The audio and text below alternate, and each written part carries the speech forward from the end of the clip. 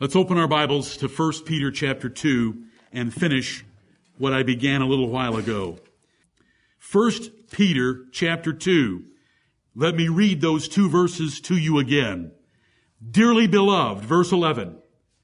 Dearly beloved, I beseech you as strangers and pilgrims, abstain from fleshly lusts which war against the soul, having your conversation honest among the Gentiles, that whereas they speak evil against you, whereas they speak against you as evildoers, they may by your good works, which they shall behold, glorify God in the day of visitation.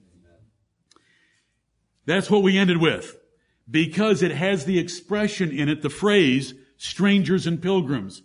I beseech you as strangers and pilgrims. We had it the first time in Hebrews chapter 11, where those fathers of ours and mother, Sarah, Abraham, Sarah, Isaac, and Jacob, they were persuaded of God's promises, they embraced them, and they confessed that they were strangers and pilgrims in the earth, thus declaring that they were looking for a different country, and that different country was heaven.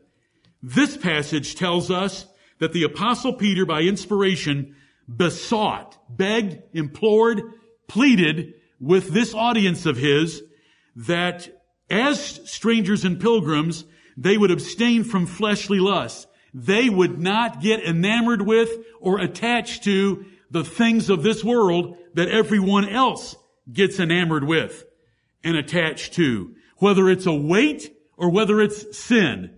As we learned from Hebrews 12, there are both that hinder us running our race to win.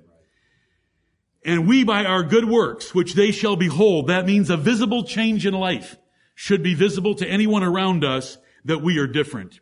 Lord, help us to be different. Okay, let's now turn to Hebrews chapter 13. Hebrews chapter 13, as Paul closes out this epistle to the Hebrews, the Jewish Christians of Judea. And he has made a brief reference to the altar in verse 10 and 11. A couple of the beasts that were slain in the Day of Atonement were not burned up on the altar there in front of the tabernacle. They were carried outside the camp and burned up, and that is mentioned in verse 11. So that brings us to verse 12. Wherefore, we have an altar described and animal bodies being burned up outside the camp to get that sin that had been put on them as far away as possible. Wherefore, Jesus also, that he might sanctify the people with his own blood, suffered without the gate. Jesus died outside the city of Jerusalem on Calvary or Golgotha. Let us go forth, therefore, unto him without the camp, bearing his reproach. For here we have no continuing city, but we seek one to come. Amen. Notice this theme of the Apostle Paul, that since Jesus was taken outside the camp and crucified on the hill of Calvary, like the beasts from the Day of Atonement were taken outside the camp to be burned, so we ought to go outside the camp to follow Christ. The camp, in this case, is God's church. It was Israel. But to follow the Lord Jesus Christ, whether it's that camp or any camp, you will quickly find that people hate you and would kill you if they could, if you follow Christ correctly, completely, sacrificially.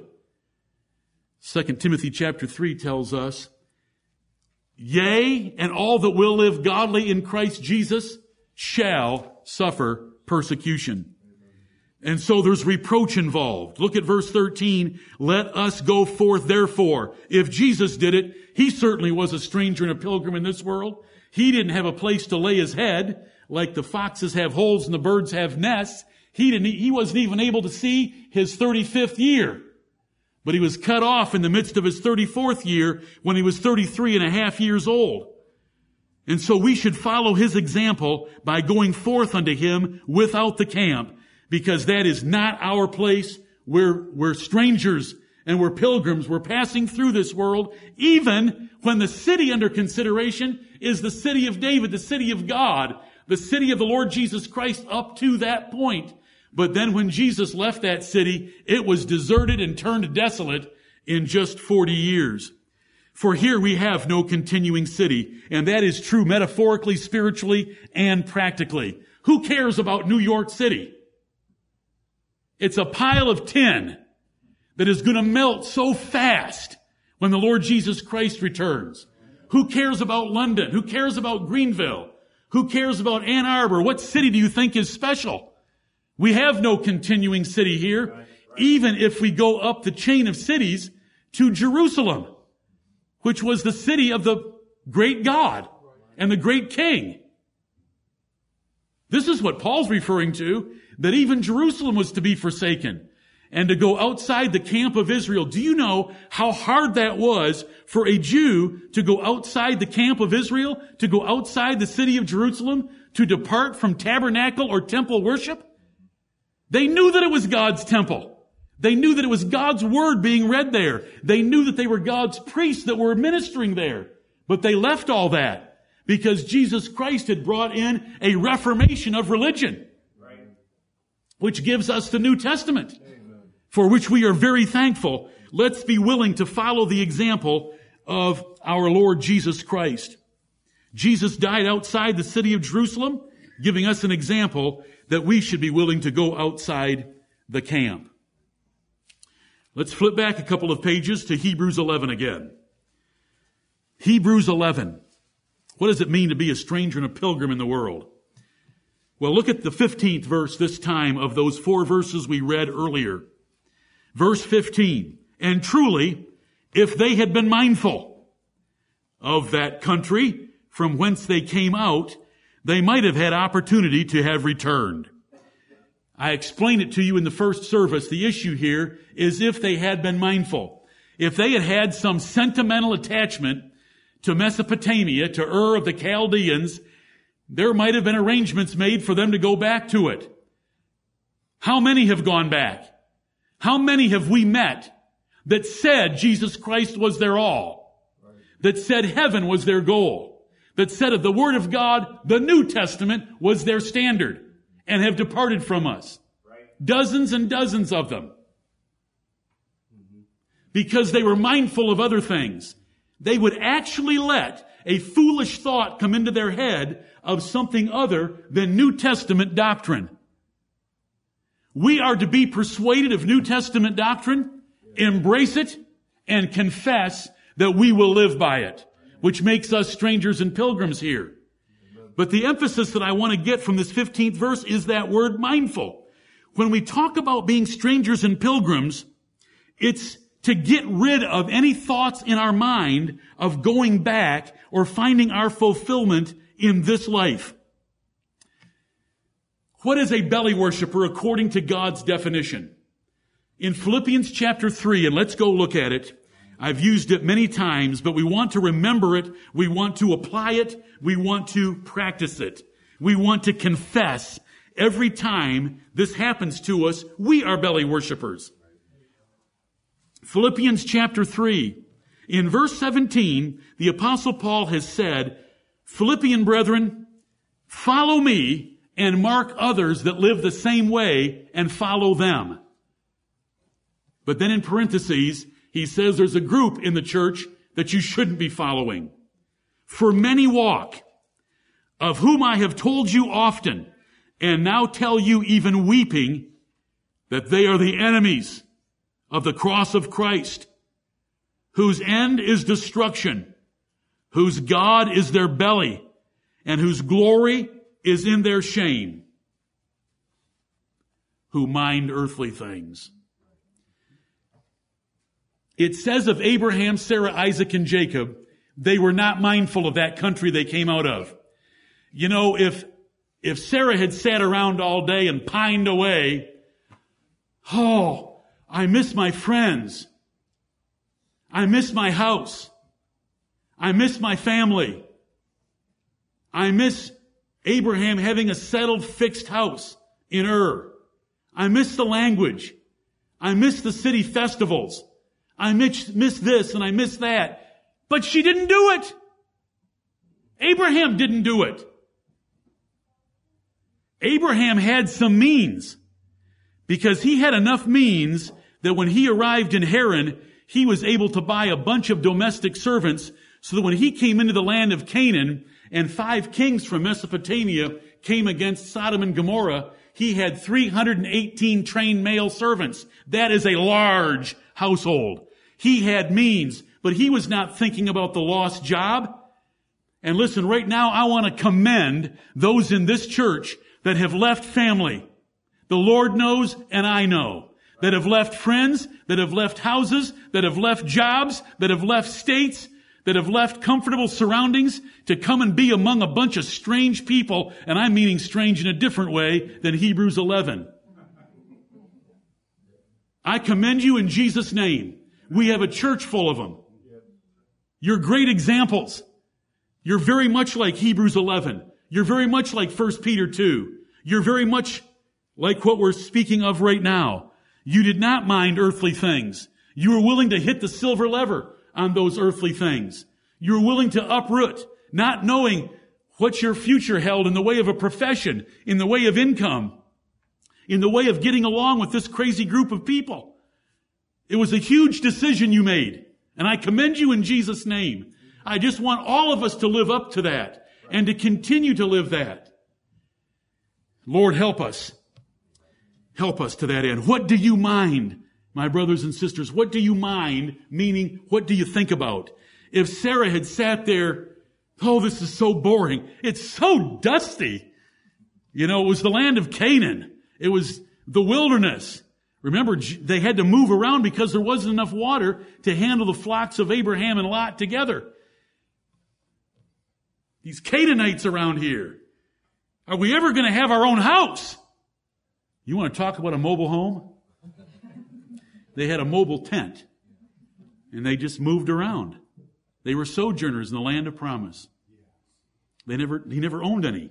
The New Testament wants us to know that he did not own enough to put his foot on. He did not own 1 square foot of territory. You say, well, what about the burial ground? That was his family cemetery, and it didn't count.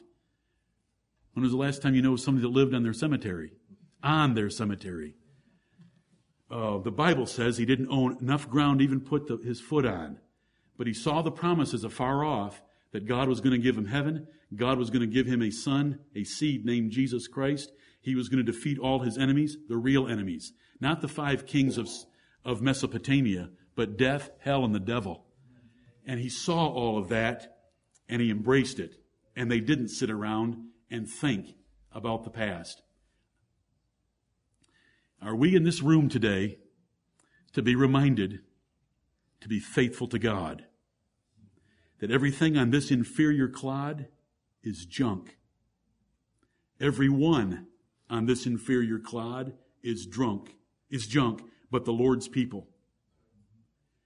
And to live consistent with that. Right. This is what the Lord wants us to consider today.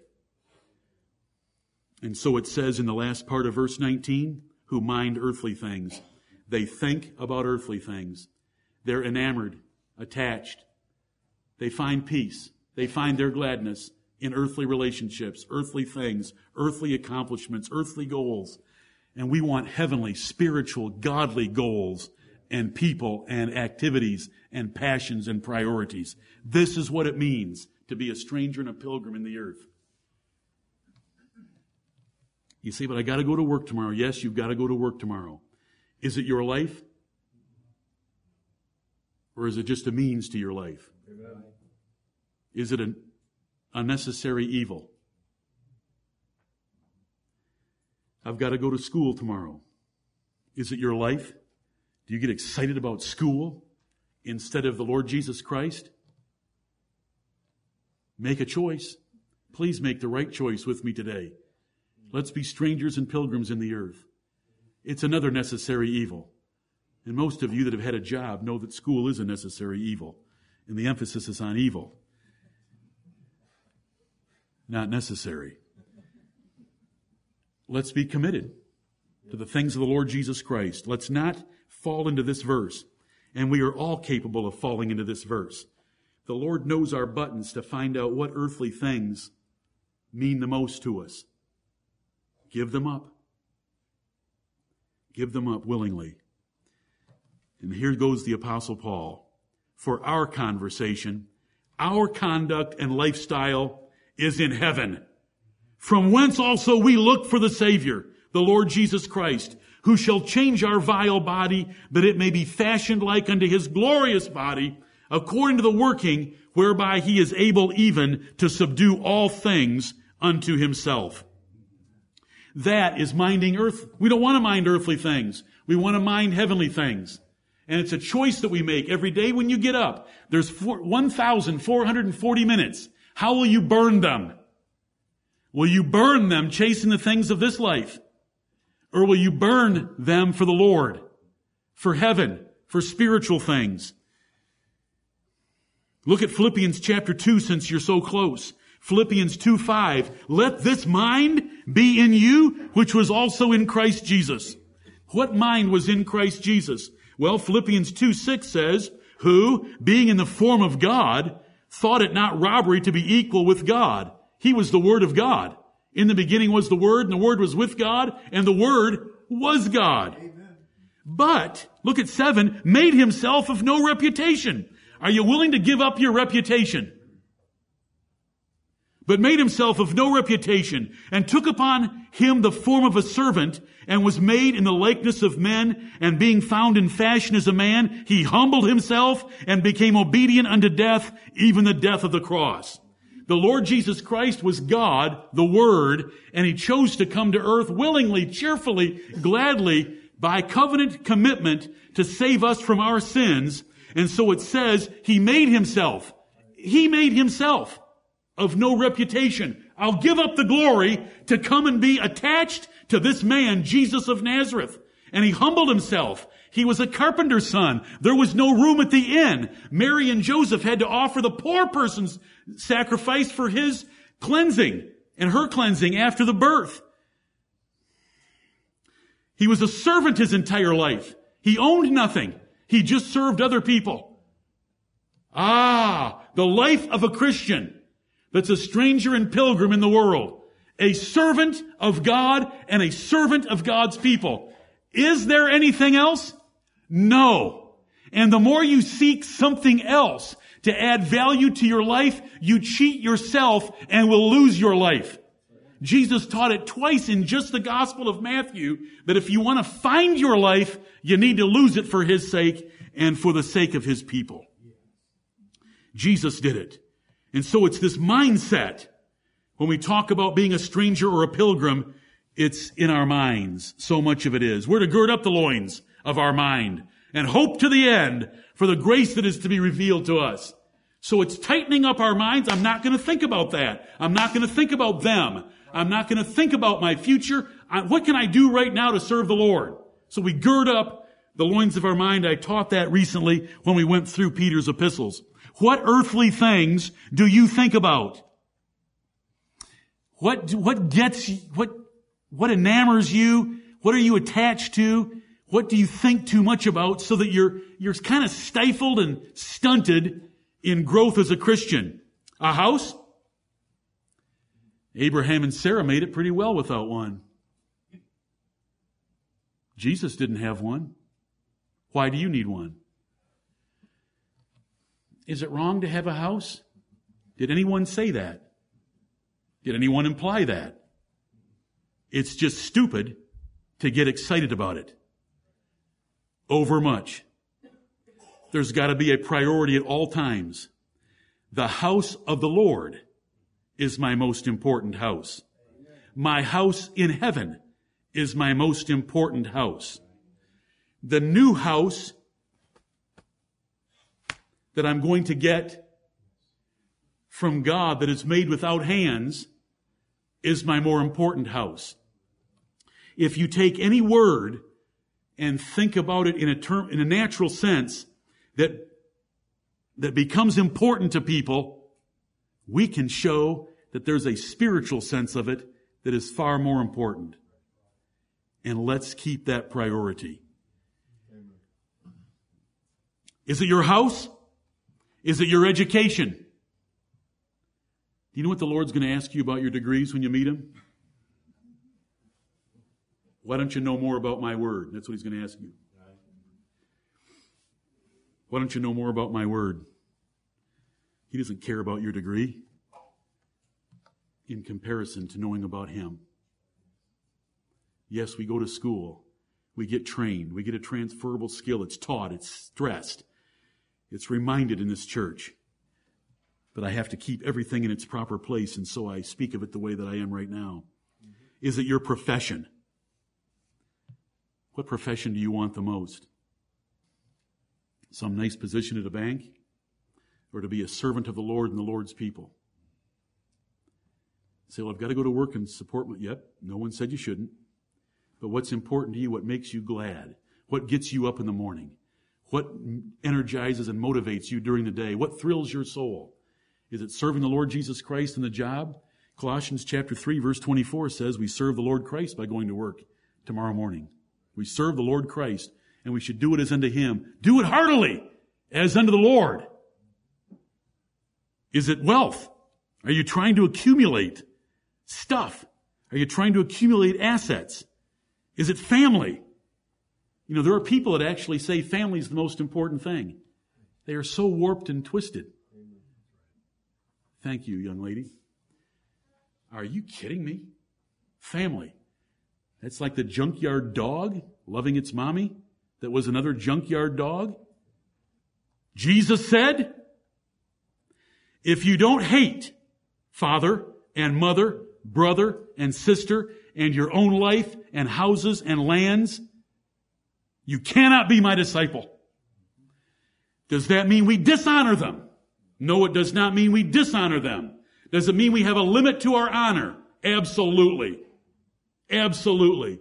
We keep them in their low place if they're not children of God that love Jesus Christ. Like the man saying to Jesus, the disciple, I need to go bury my father. Follow me and let the dead bury their dead. What is it? Is it landscaping? Is it another 7,000 square foot garage? That's just for someone that I knew could take it publicly. And he is not guilty of any sin. He's got to examine his own heart just like we all have to. Is it landscaping? Is it vehicles? You know, you younger people, when you get a car, when you get a new car, it's pretty exciting. Do you get as glad as you do when you come in here and hear How Sweet to Die at about 100 decibels? It shouldn't compete. It shouldn't calculate. Is it clothes? Is it appearance? Is it your looks? Is it athletics? Is it hobbies? What do you mind? If we're passing through, let's keep all those things in a small, relegated, demoted place so that the chief goals and the chief thoughts of our minds, the chief embraces of our hearts are God's promises and Him and His Son, Him and His Word, Him and His people, Him and heaven above. When you go out of this place in just a few minutes, no one is going to remind you of what we're talking about. No one. So we come in here, and you have to hear this from me. And we should want to hear it. Thank you for the reminder. Thank you for not getting up and preaching something pretty and smooth to us. Thank you for reminding us that we need to be living a sacrificial life of being a pilgrim and a stranger. I want the Lord's blessing. I don't want God to be ashamed of me. I want God to love me and to establish me in His city that He's built for me. You're going to be strange. Look at 1 Peter 4. 1 Peter 4. You know, if you're a stranger, they're going to think you strange and they're going to tell you that you're strange. Do you know some of the things they said about the Lord Jesus Christ? And John the Baptist? John the Baptist came neither eating bread nor drinking wine, and ye say, He hath a devil. He's devil-possessed. The Son of Man is come eating and drinking, and ye say, Behold, a gluttonous man, and a winebibber, a friend of publicans and sinners, with an exclamation point. They love to call names of John the Baptist and Jesus Christ, no matter what they did. John the Baptist was the opposite of Jesus. Jesus was the opposite of John. It didn't matter. They had something to say, because as soon as you make the Creator God the rule of your life, the being of your life, the object of worship of your life, and His Son Jesus Christ, and a sanctified Christian life, they will hate you. If they don't hate you yet, it's because you're not living that way sufficiently.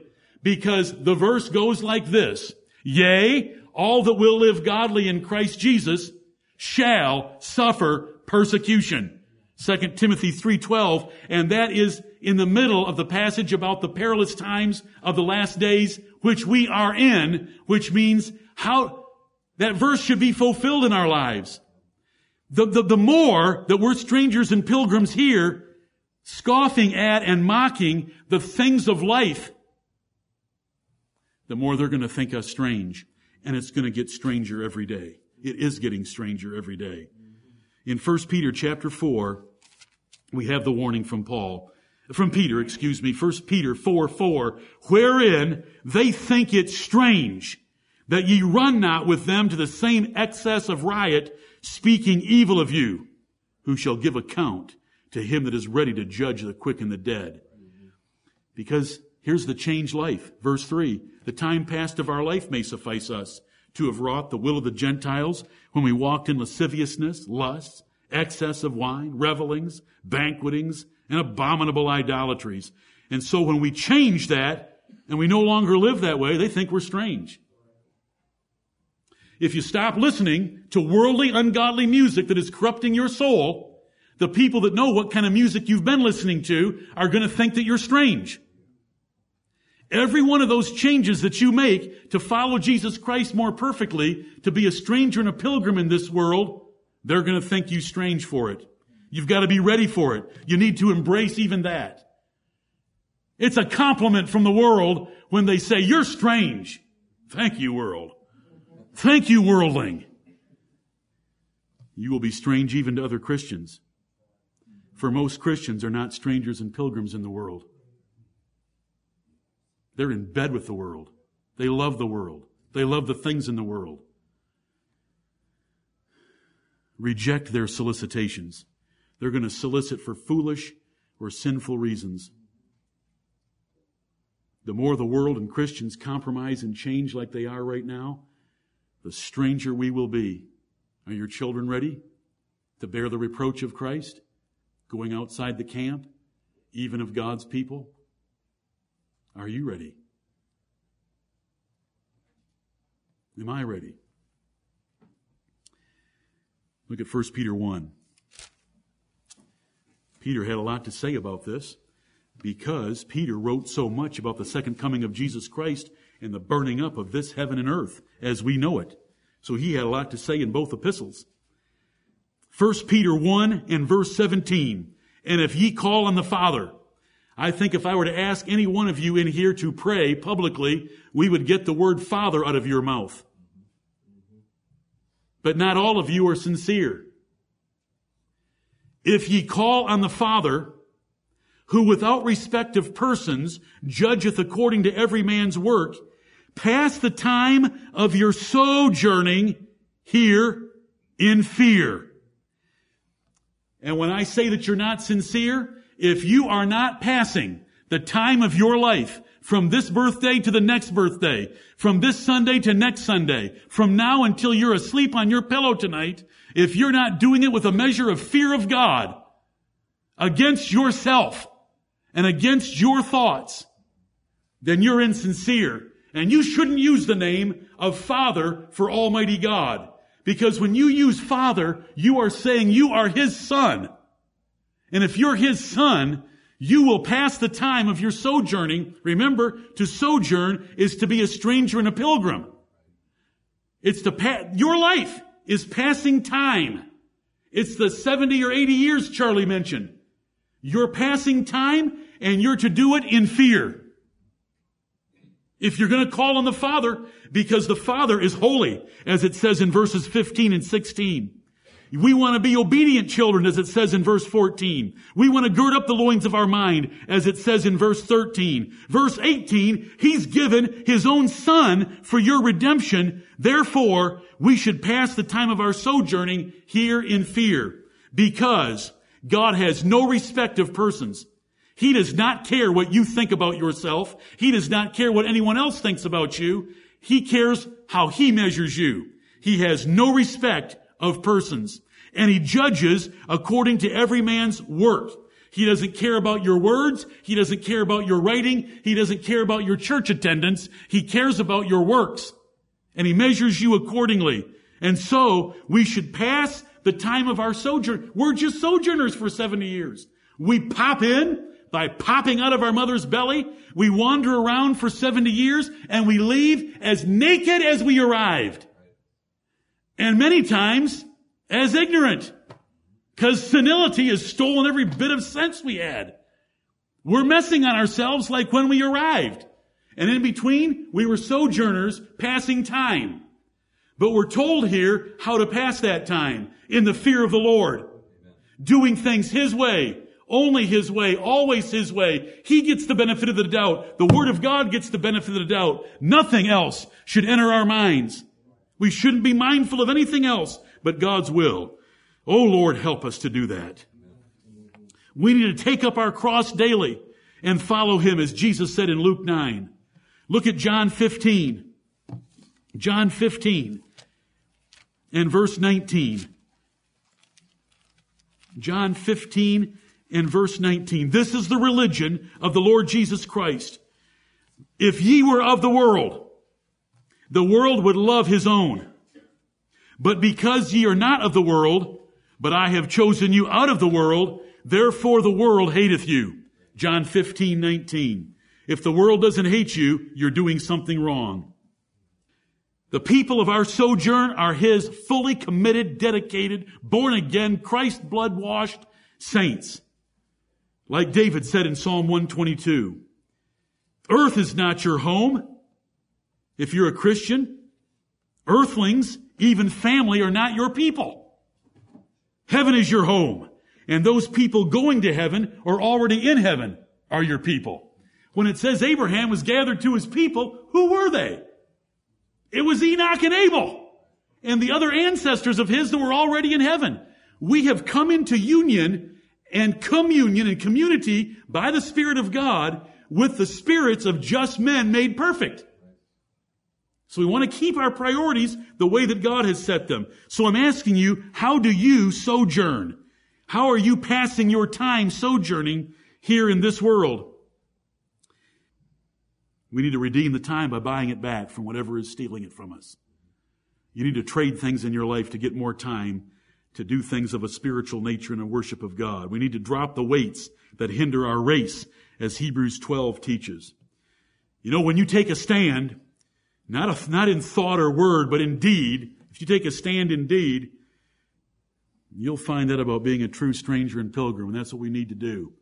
I am not going to do that anymore. I am going to do this. I have let this become too important. Forgive me, Lord.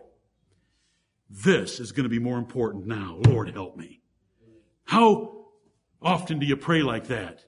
Lord, incline my heart toward thy precepts and away from covetousness. David prayed. A real stranger and pilgrim, a disciple indeed, continues in Christ's word without variation. John chapter 8 and verse 31. If ye continue in my word, then are ye my disciples indeed. We need to get less attached to the things of this world. Look at 1 John chapter 2. 1 John 2. Get less attached. Don't think about them. Don't embrace them. We've got a set of things to think about. We've got a set of things to persuade each other about. We've got a set of things to embrace. We've got a set of things to confess. And they're wonderful. It's the gospel. The glad tidings of good things. But there's a whole other set of things that we want to avoid. 1 John 2:15, love not the world. It's an order. Love not the world, neither the things that are in the world. If any man love the world, the love of the Father is not in him. For all that is in the world, the lust of the flesh, and the lust of the eyes, and the pride of life, is not of the Father, but is of the world. And the world passeth away, and the lust thereof, but he that doeth the will of God abideth forever. That's the man who is a stranger and pilgrim in the earth. Look at Mark chapter 10. Mark 10. Oh Lord, help us. We want to be a church on higher ground and seeking yet higher ground and ready for your coming. Oh, we don't want to be caught in love with this world, in love with your little plans. You know, we make fun of God loves you and has a wonderful plan for your life because it's offered to every reprobate in a tract. But God loves you and has a wonderful plan for your life. Why are you messing it up with your plan for your life? Because whatever your plan for your life is that is different from His plan for your life, you're messing up His plan for your life and you're the loser. Because you're not smart enough to have a plan for anything. I'm not smart enough. The Lord's done it. And He's laid it out to us in writing. He has a wonderful plan for us. He's got eternity covered. He's got death covered. He's got sickness covered. He's got everything covered. Amen. Mark 10, verse 28, Peter began to say unto him, Lo, we have left all and are strangers and pilgrims in the earth. Mark 10:28, we are passing the time of our sojourning here in fear, Lord, and we have followed thee. Are you with me? Mark 10:28. And Jesus answered and said, Verily I say unto you, plural pronoun, all the apostles, there is no man that hath left house or brethren or sisters or father or mother or wife or children or lands for my sake and the gospel's, but he shall receive 100-fold now in this time houses and brethren and sisters and mothers and children and lands with persecutions, and in the world to come, eternal life. That's a deal. That's a steal. That just isn't fair. That's just pure grace. You mean if I give up one of these things and say I don't need it anymore, you're going to give me 100 now? And eternal life in the world to come? You got it. It's not fair. It doesn't make sense. It's grace. It's mercy. It's loving kindness. It's a gentle Father that is not asking too much of any of us. You know all about Sodom and Lot pitching his tent towards Sodom. Ruined his family. He's been made fun of for 4,000 years now for being such a fool. When he was dragged out of the city of Sodom by the angels who took him by the hand, he wanted to go to some little town to stay in the plain, not go to the mountains. He wasn't convinced until the hair was singed off the back. Then he decided that the mountains would be a good place to be. His wife, what was she mindful of? Comfort of her home in Sodom. Couldn't stop thinking about it. Turned and looked back and turned into a pillar of salt. And Jesus has this short little verse. Remember Lot's wife. What is your infatuation? What must you have? How are you compromising with earth right now? Examine your happiness. What makes you happy? Examine your enthusiasm. What are you most enthusiastic about? Examine your priorities. How do you have your life ranked in its use of time, money, energy, effort, emotion, conversation? Examine your time. How do you use the 168 hours in a week? Examine your choices. You choose to do this, you don't choose to do that. Is it always to glorify God and to be a stranger and pilgrim down here? What gives you security? Examine yourself. Our security should be in the promises of God and God's presence not anything here. Examine your sentimentality. What are you sentimental about? Are you sentimental about the Lord Jesus Christ? That you always want to hear Him honored and glorified? Or are you sentimental about something that I shouldn't verbalize because nothing should be compared to Him? Right. There's no joys here that are deserved compared to our joy in God. Even your Christian spouse on earth, a thought that I started with early this morning, even your Christian spouse on earth will not be your spouse in heaven. That's about the most sentimental relationship you can have. My little wife and I are quite sentimentally attached. We've restated it to each other a number of times in the last few days.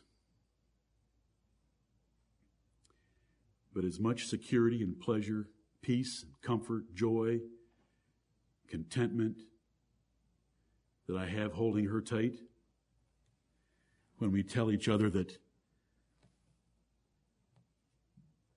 we better be careful with this statement, wife, when we tell each other that we're in the best place we know on earth, but in heaven she's not going to be my wife. They neither marry nor are given in marriage in heaven.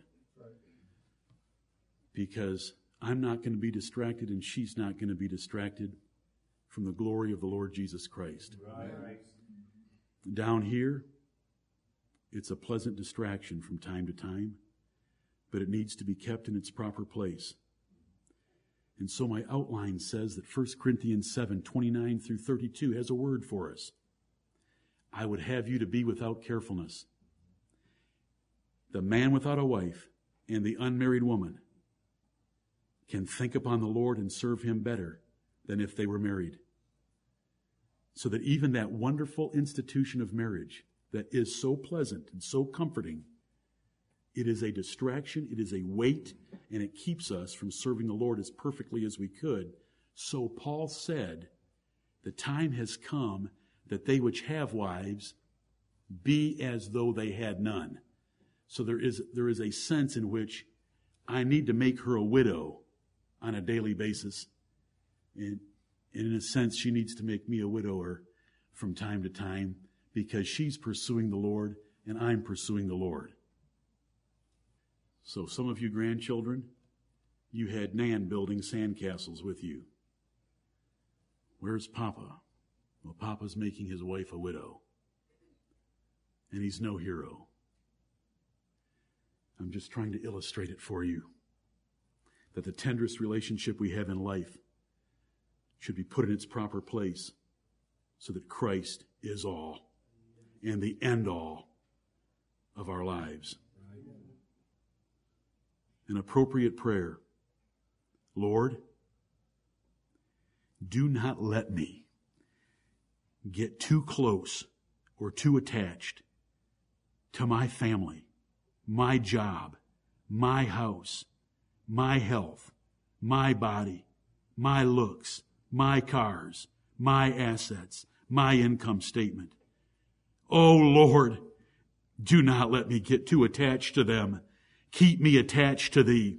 Help me to set my affection on things above and not on things on the earth.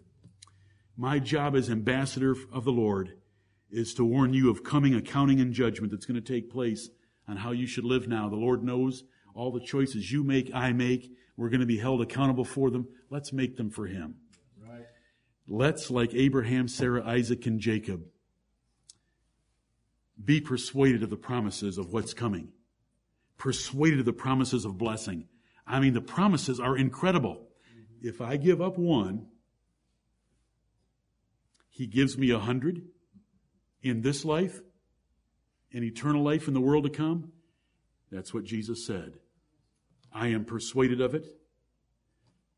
Let's embrace it and confess and declare we're strangers and pilgrims here because we're looking for a better country. We have a little bit of time of sojourning down here. We're going to wander around for 70 years and do nothing that counts, and all of it's going to be stripped away when we stand before Jesus Christ, and a single thread of it will exist. And we should pass the time of our sojourning here in fear. The Bible tells us that. I'm not a fear monger. I'm just telling you what the Bible teaches. Because we shall give an account to him. Don't you dare pray, Heavenly Father, if you're not going to live that way.